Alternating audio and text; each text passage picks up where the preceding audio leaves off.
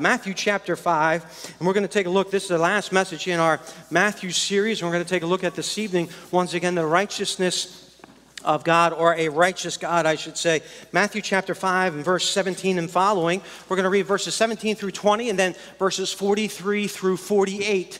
So we'll jump over to that passage of Scripture. And Matthew chapter 5, verse 17, it says, "Think not that I am come to destroy the law or the prophets. I am not come to destroy, but to fulfill. For verily I say unto you, till heaven and earth pass, one jot or one tittle shall in no wise pass from the law, till all be fulfilled.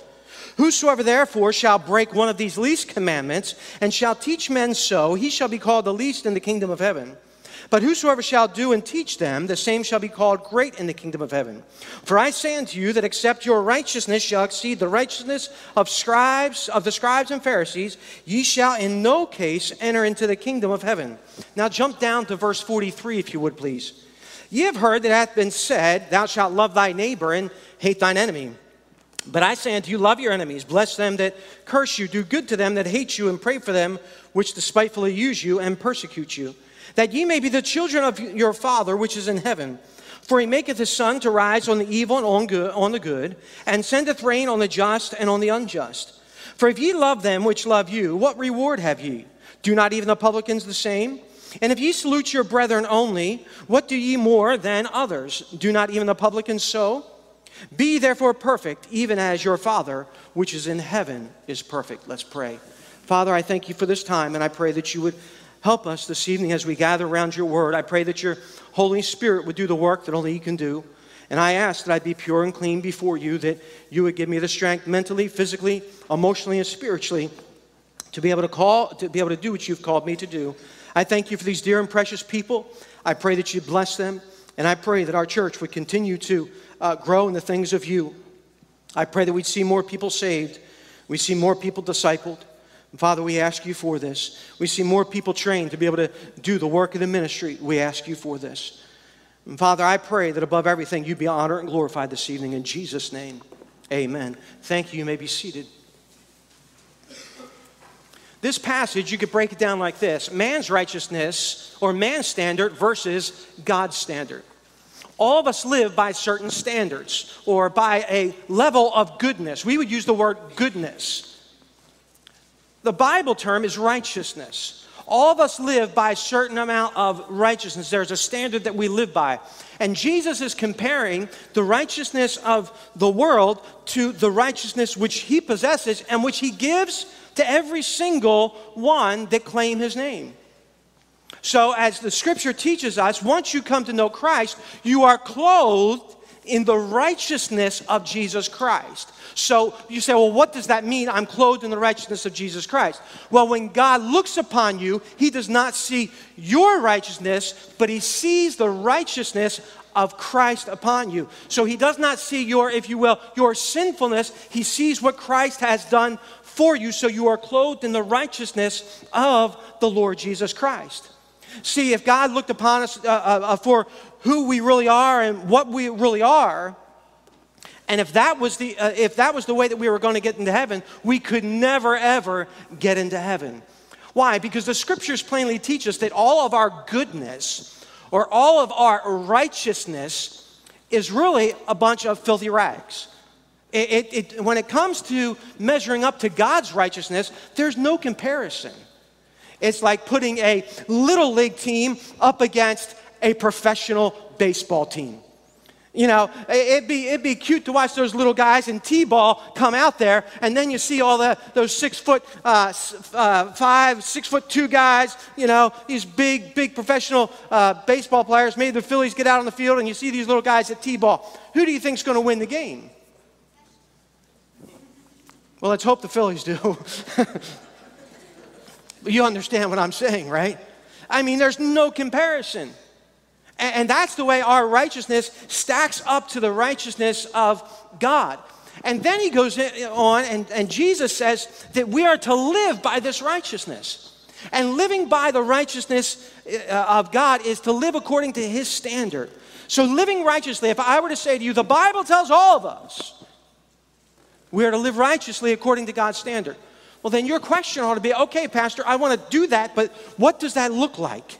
How do I live according to God's righteousness? And for that fact of the matter is, what is God's righteous standard? Well, as I mentioned to you this morning, his righteous standard is perfection. It's absolute perfection. You say, well, I can't do that. Exactly. That's the reason why Christ came. Because he did it for us. He's the one who lived absolutely, perfectly righteously, so that way we didn't have to, because he knew we couldn't. So I want you to take a look at what does it look like. First, I had mentioned to you this morning, your thinking towards the law must be correct. Your thinking towards the law must be correct. And correct thinking, I'm just going to give you these bullet rapid fire here, and then we're going to get into the second point. That correct thinking starts with correct understanding. You have to understand something before you can think correctly about it. You don't have to understand everything about it, but you have to have a little bit of understanding before you can think correctly about it. We mentioned to you that correct thinking understands the fulfillment of the law. Where was that? That was found in the Lord Jesus Christ, that he fulfilled the law for us. I mentioned to you that correct thinking is committed to the commandments of the law, that we don't look at the law and what God commands us to do as something that is restraining. And I gave you that illustration of a soldier living in a war-torn country, and a soldier who would lead you through a field that's filled with landmines, but he would lead you to freedom. We wouldn't look at that person as saying that we've got to follow their commands as restraining. We would look at their commands and following them to the T as something life-giving, as something that would set us free. That's the way we should look at the Word of God when God commands us to do something or when God commands us not to do something. It's not restraining, it's actually life-giving. It is freeing for us. Why? Because it protects us from the landmines of this world. We also saw, lastly this morning, that correct thinking accepts the righteousness of Christ. Correct thinking accepts the righteousness of Christ, and understanding that your righteousness and my righteousness cannot get us into heaven. But secondly, here this evening, if we're going to live righteously, it means that you think correctly towards the law. But secondly, your conduct is to express true righteousness. Your conduct is to express true righteousness. I want us to go back now to this next section. We covered verses 17 and 20 this morning. I want us to go to verses 43 through 48. Because it's one thing for us to be able to know how to think about the law and know the way that we ought to view the law. But the Bible is not just theory. The Bible is just not for theological knowledge. And we ought to have some theological knowledge, but it's to live it out practically. Christianity is a faith of practical living. It's not something that's supposed to be kept to ourselves. It's not something that, as Paul says, that knowledge should puff us up to make us think that we have a better knowledge than somebody, but it's something that is to be lived out. So if we are going to understand the law and understand what God is commanding of this living righteously, then it must be expressed. It must be expressed in our conduct or our behavior. Take a look at verse 43 of Matthew chapter 5. Ye have heard that it hath been said, Thou shalt love thy neighbor and hate thine enemy. But I say unto you, love your enemies, bless them that curse you, do good to them that hate you, pray for them which despitefully use you and persecute you, that ye may be the children of your Father which is in heaven. For he maketh his sun to rise on the evil and on the good, and sendeth rain on the just and on the unjust. For if ye love them which love you, what reward have ye? Do not even the publicans the same? And if ye salute your brethren only, what do ye more than others? Do not even the publicans so? Be therefore perfect, even as your Father which is in heaven is perfect. So you say, what are you telling us, Pastor? That your inward righteousness is to have an outward expression. Your inward righteousness is to have an outward expression. Letter A, if you're taking notes. First, you have a superior righteousness. Now remember, we're talking about the world's righteousness versus divine righteousness. Now, before you get a big head and think, wow, Jesus told me I've got a superior righteousness. That's a good thing. Well, before you get yourself all puffed up, the only reason that we have the capability to be able to live out this righteousness, this kind of righteousness, is because of Christ. That's it. The only reason that we do have a superior righteousness, a righteousness that is above the world's, is because of Christ. In verses 43 and 44 and then 46 and 47, Jesus is comparing these two standards of righteousness. What are they? The world's standard of righteousness. This is what the world says, that this is okay. If you live this way, you are a good moral person. You love those who love you. That's the world's standard of righteousness. You are considered a good moral person if you love those who love you. God's standard of righteousness says you love all people, no matter if they love you or not. And see, we have to choose what type of righteousness we're going to live by. Jesus' statement in verse 43, he says, "Ye have heard that it hath been said, thou shalt love thy neighbor and hate thine enemy." Jesus is combating a social attitude right there and a way of living that had been part of the Jewish society for years. This was a norm, a social norm for them. But I want you to understand something. Just because something is a social norm does not mean that it's right for the Christian. Just because it's accepted in society does not mean that we should do it as believers. I want you to take a look at verse 46 again, if you will. "For if ye love them which love you, what reward have ye? Do not even the publicans the same?" See, just because the world says that it's okay does not mean that it's right for the believer to behave that way. The gospel of the Lord Jesus Christ and the goodness of God has radical implications for the life of the believer, for the behavior or the conduct of the believer. The other day, I was going too slow for somebody. And they decided to greet me.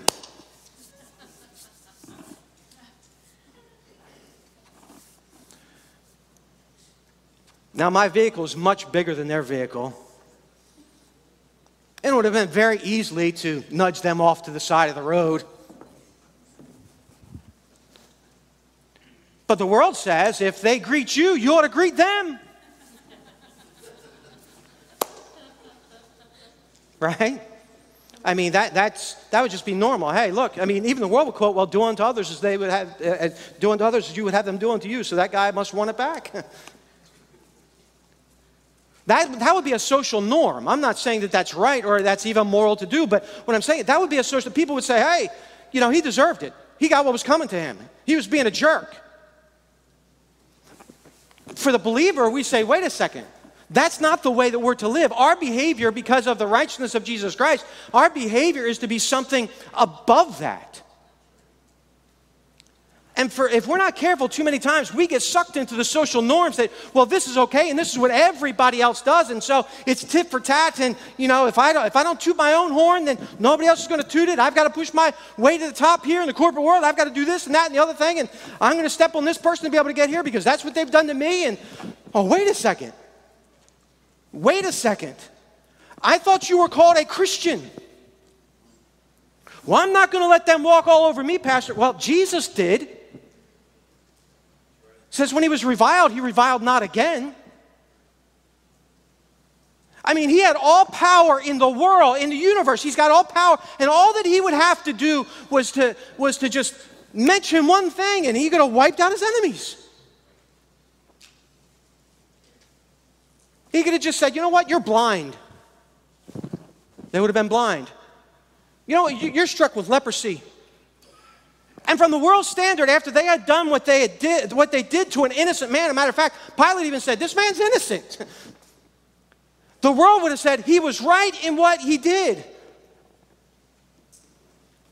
But see, for us as believers, we're not to live that way. There is to be there is to be a radical difference between the way we believe and the way we act and the way the world acts. See, if you look at verses 43, 46, and 47, that's the way the world acts. And listen now, that's the way worldly people act. They only love those that love them. They only say hi to those, salute those that are part of their tribe. They don't want anything to do with anybody else, only part of their group. That's the way worldly people, Jesus is saying, this is the way the world acts. This is not the way that we are supposed to act. And Jesus really, what he's doing here is he is shattering the rabbinical teachings right in front of them. And the rabbinical teachings even on love, because the rabbis and the scribes here and the Pharisees, they were teaching, this is the way that you're to love. And Jesus says, no, this is not the way that you're to love. And by the way, what did Jesus say, how the world would know his disciples? What? By the way that we love one another. But now this is not only by the way that we love one another, Jesus is taking it a step further. It's by the way that we love even those who don't love us. See, it's easy to talk about this kind of stuff, and it's easy to be able to lay out these theological precepts and these principles from the Word of God. It's a whole nother thing to be able to live them out. Take a look at verse 47. He makes another point about this. And if ye salute your brethren only, what do ye more than others? Do not even the publicans so? I'll put it to you this way. The point is, it's never enough that we as believers do the good that the unbelievers do. It is necessary that we do more. It is never enough that we as believers do what the unbelievers do. The good that the unbelievers do. It is necessary that we do more. See, what Jesus is really asking, just through this one verse here, verse 47, it's really thoroughly evangelistic. It's an evangelistic strategy, to be honest with you, because it goes beyond what's expected. And when you treat those who hate you, who despitefully use you, who are your enemies, when you treat those with the kind of love that Jesus is asking and the way that Jesus is asking, it goes beyond what is expected, and it's totally opposite of what the world will do. Now listen, eventually that's going to give you an opportunity to be able to share the gospel with someone else. Whether it's that person or people who are noticing. So let's bring this down to real life. You're in your workplace, and there is just somebody there that does not treat you the way that you should be treated. You ever have that? Maybe maybe it's a family member. They treat you not the way that you should be treated. Whatever the scenario is, maybe it's your neighbor. They treat you not the way that you should be treated.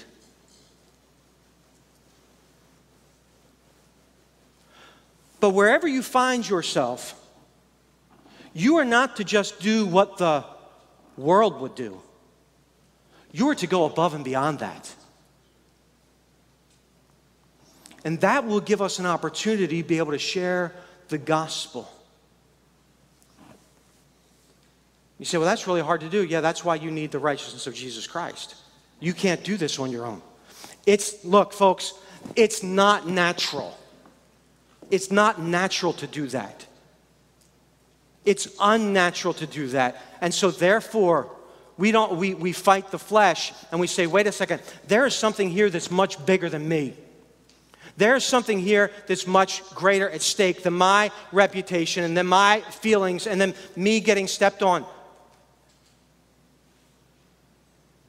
And what's greater than that is the souls of those that are around you that do not know Christ as their personal Savior. But too many times we are so selfish that we say, I am not going to be taken advantage of anymore. I am not going to, and you fill in the blank, and I am not going to, and I've just had my fill, and I'm going to give them my 2 cents, and I've often said, don't give away your 2 cents because you might be left with nothing.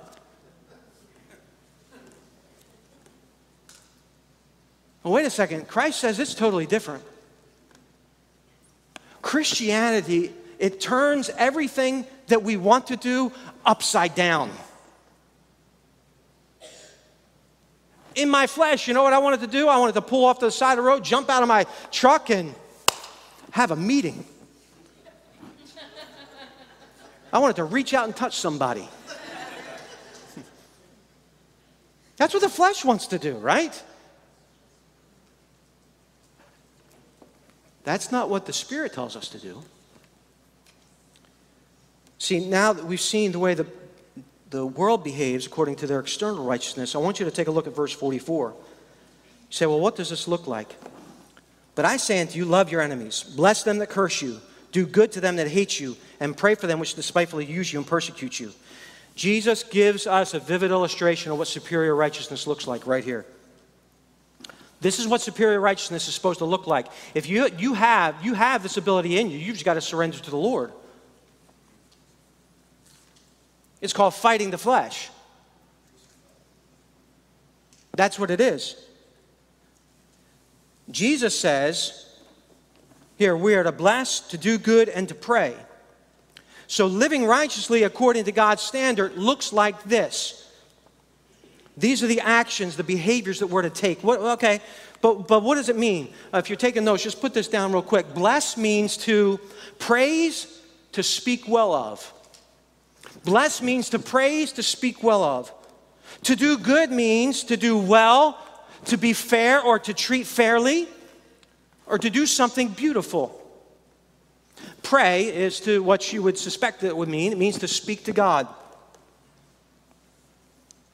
Now, what's the negative side? Curse. Those people who hate you. Curse is to wish evil. You ever hear somebody say, you're dead to me? There's some pretty strong words. It's to wish evil. Hate is to abhor. Despitefully use is to revile, to threaten, to mistreat, to injure, to harass, to insult, or to accuse. To persecute is to pursue or to cause to flee, to run after. Okay, so God says, for those people who wish me evil, who abhor me, can't even stand the sight of me, who revile me, who threaten me, who mistreat me, who try and injure me, who harass me, who insult me, who accuse me, who pursue after me, or would cause me to flee away, this is how you're supposed to react to them. God says you are to praise them. You are to speak well of them. Wait a second, this person has just totally torn down my character. They've just totally ruined me in the eyes of all these other people. I'm just telling you what the Bible says. This is not what the Bible says. Bless, do good, and pray. But Pastor, what are people going to think of me? That's your problem. That's the reason why you can't do this. Because you're worried about what people think of you. Last time I checked, you're not going to stand before people at the judgment seat. You're going to stand before God Almighty. It matters what He thinks of you, not what others think of you. Now, this is really easy to preach, but it's hard to live. Well, somebody says, man, I can't stand the sight of you. Just get out of my sight. And somebody comes up, well, what do you think of so-and-so? Man, I saw the way they treat you. Man, I pray for them every day. You know, they're really a good worker. They've got good character when it comes to work. You start finding good things to say about them and praise them. It says to do good to them. Wouldn't it be nice to just be able to get them a Christmas gift or a birthday gift? Say, hey, what? I don't want your stupid gift, and throw it. And what if they destroy the gift I give them? What if they tear it up? What if they... You just do what Jesus tells you to do and let him worry about the rest of it. See, it's easy to talk about, oh, I'm a Christian and I want to live, the Christian life. Is this not what Jesus did? This is a whole lot harder to live out than it is for us just to say, yeah, this is what we ought to do. So when our enemies curse us, we bless them. We speak well of them. When they hate us, we treat them fairly and we treat them well. When they spitefully use us and persecute us and threaten us and harass us, what do? We pray for them. This is what we're supposed to do as Christians. You know what I found? When you pray for somebody that you know that you're having a struggle with and you know that you're having a hard time with, and you're trying to fight those feelings because those feelings are real.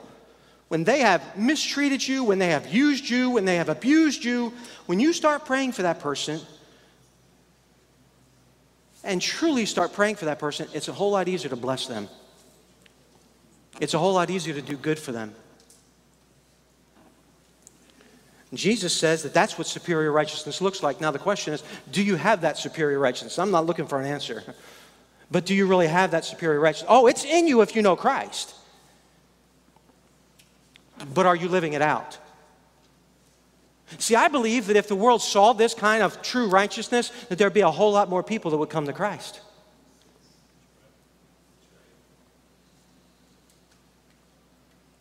What I find interesting is that Christians even have a hard time doing this in church. I don't understand how Christians can't get along. We're supposed to have the same Holy Spirit inside of us, and how people,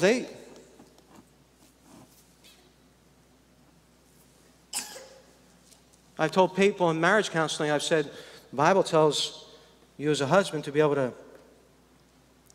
when they say, well, I just don't love my wife anymore or whatever, I say, well, the Bible says that you should love your husband, love your wife as Christ loved the church. Well, I just can't do that.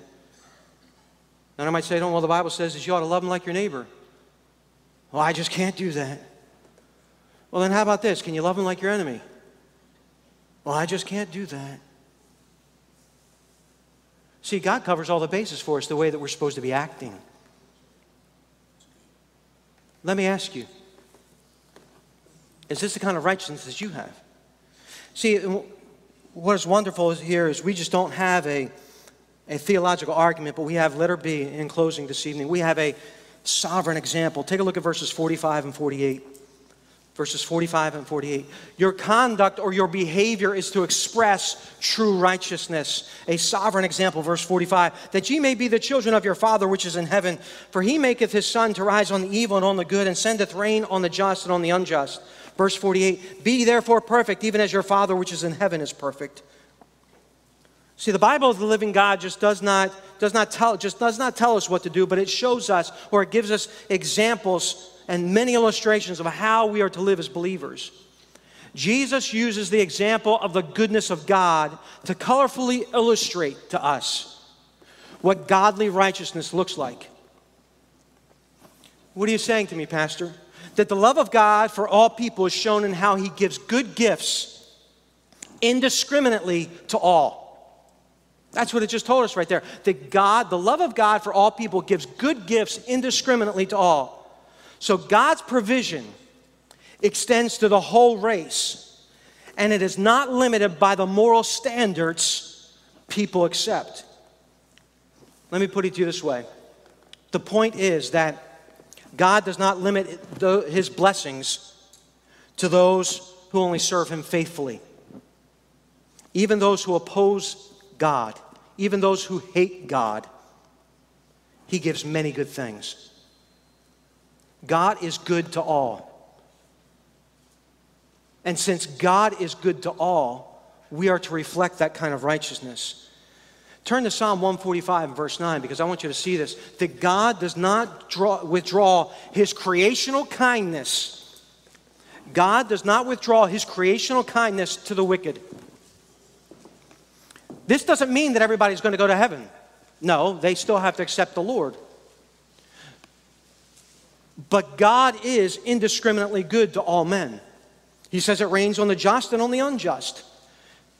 God just doesn't make it rain on the crops of the Christians. He makes it rain on all the crops. He gives breath to all of us, does he not? He gives health to all of us, does he not? So God blesses the just and the unjust in many ways. Take a look at verse 9 of Psalm 144. The Lord is good to all, and his tender mercies are over all his works. So this is the attitude and behavior that we are to take toward those who show us enmity or those who are our enemies. And this actually shows us that we are sons indeed. But you know, if we're not careful, I want you to think about something in closing here. If we're not careful, we will start to think that, or we'll be tempted to think, that this cost us a great deal, but it really doesn't cost God a great deal to be able to do. Friends, we got to remember that it's because of God's great wrath, God's great love, I should say, that his wrath and destruction are restrained from being poured out on his enemies. It's costing God a great deal. See, this indiscriminate type of love is the type of love that will mark all true disciples of Christ. This is the way that we are to live. Jesus is coming to a close in his discourse here, and he says in verse 48, "Be therefore perfect, even as your Father which is in heaven is perfect." Jesus ends his talk here with, or this part of the discourse, I should say, with a command. But within this command, there's somewhat of a promise. And the idea is, the way that Jesus stated this is that the disciple can go to the Father to be able to receive what he needs to be able to live the way that he needs to live. You say, what do you mean by this perfectness? God says we're to be perfect. You know what he's saying? He's saying there is to be no limit on our goodness towards those who hate us. There is to be no limit on your care for those who would despitefully use you. You are to be perfect. Here he's saying you are to be mature in your righteous behavior. You are to bless, you are to do good, and you are to pray for your enemies. You know what I like about this? Is that no matter how far along the path of Christianity you are, there's still something to aim for. It doesn't matter how long you've been a Christian. In this passage, there's still something for you to aim for. Because to be quite honest with you, there are times when we may do this perfectly. But there's other times where we fail, is it not?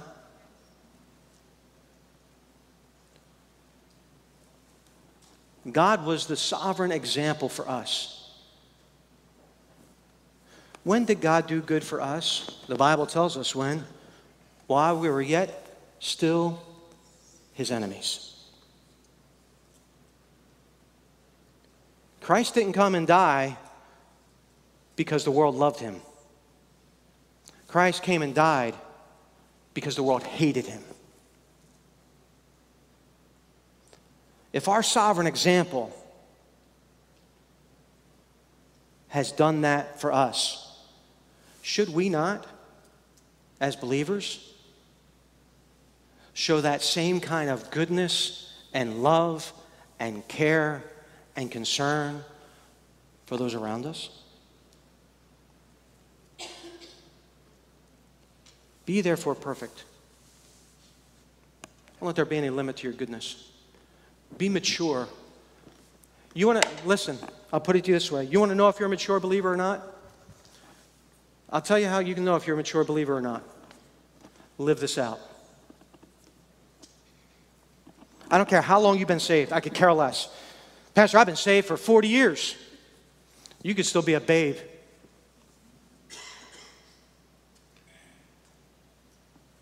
You want to know if you're a mature believer? Live this out. I'm a retired pastor, or I'm a pastor, or I'm on staff, or I'm a deacon, or I'm this, I'm that.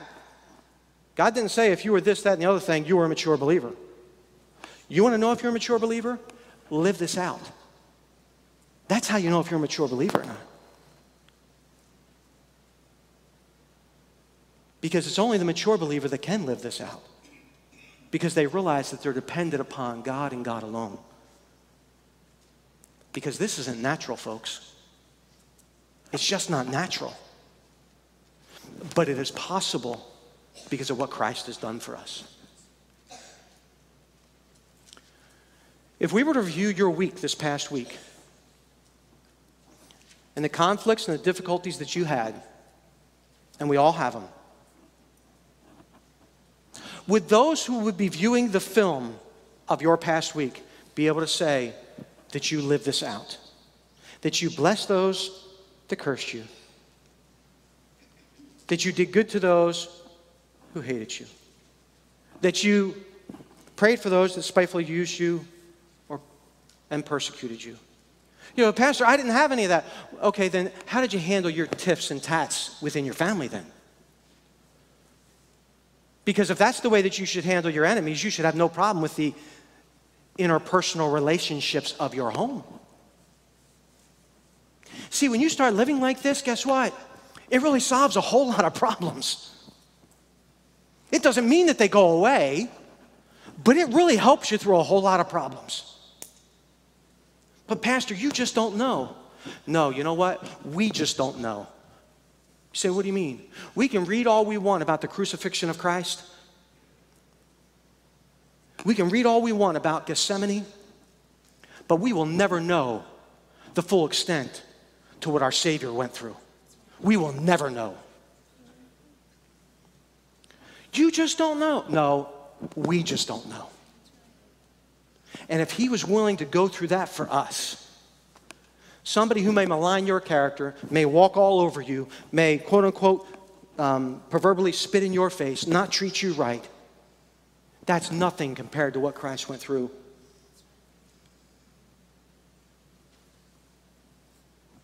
So how are you living out this righteousness? The world standard, love those who love you. God's standard, love all, including your enemies. The immature believer would be over here. The mature believer would be here. Now, when you get to the point where you have this conflict and you fail, because you will, because I will, don't give up. Don't let Satan use that to beat you up. It's just an indication to say, Lord, I need to grow. Would you help me to grow? Would you help me to live righteously the way that you've asked me to live? And when you succeed, because you'll succeed at times at doing this, don't pat yourself on the back and get a big head. Hey, man, I'm a mature believer now. That's a really good sign that you're probably not. You say, well, then what should I do then? Thank the Lord for his graciousness, because you could have gone the other way. Say, Lord, thank you for being gracious. I don't know how I did that. The only way I know that I did that was through your strength and your power. Lord, help me to continue to do that. Depend upon you. So what standard of righteousness are you living by? The world standard or God's standard?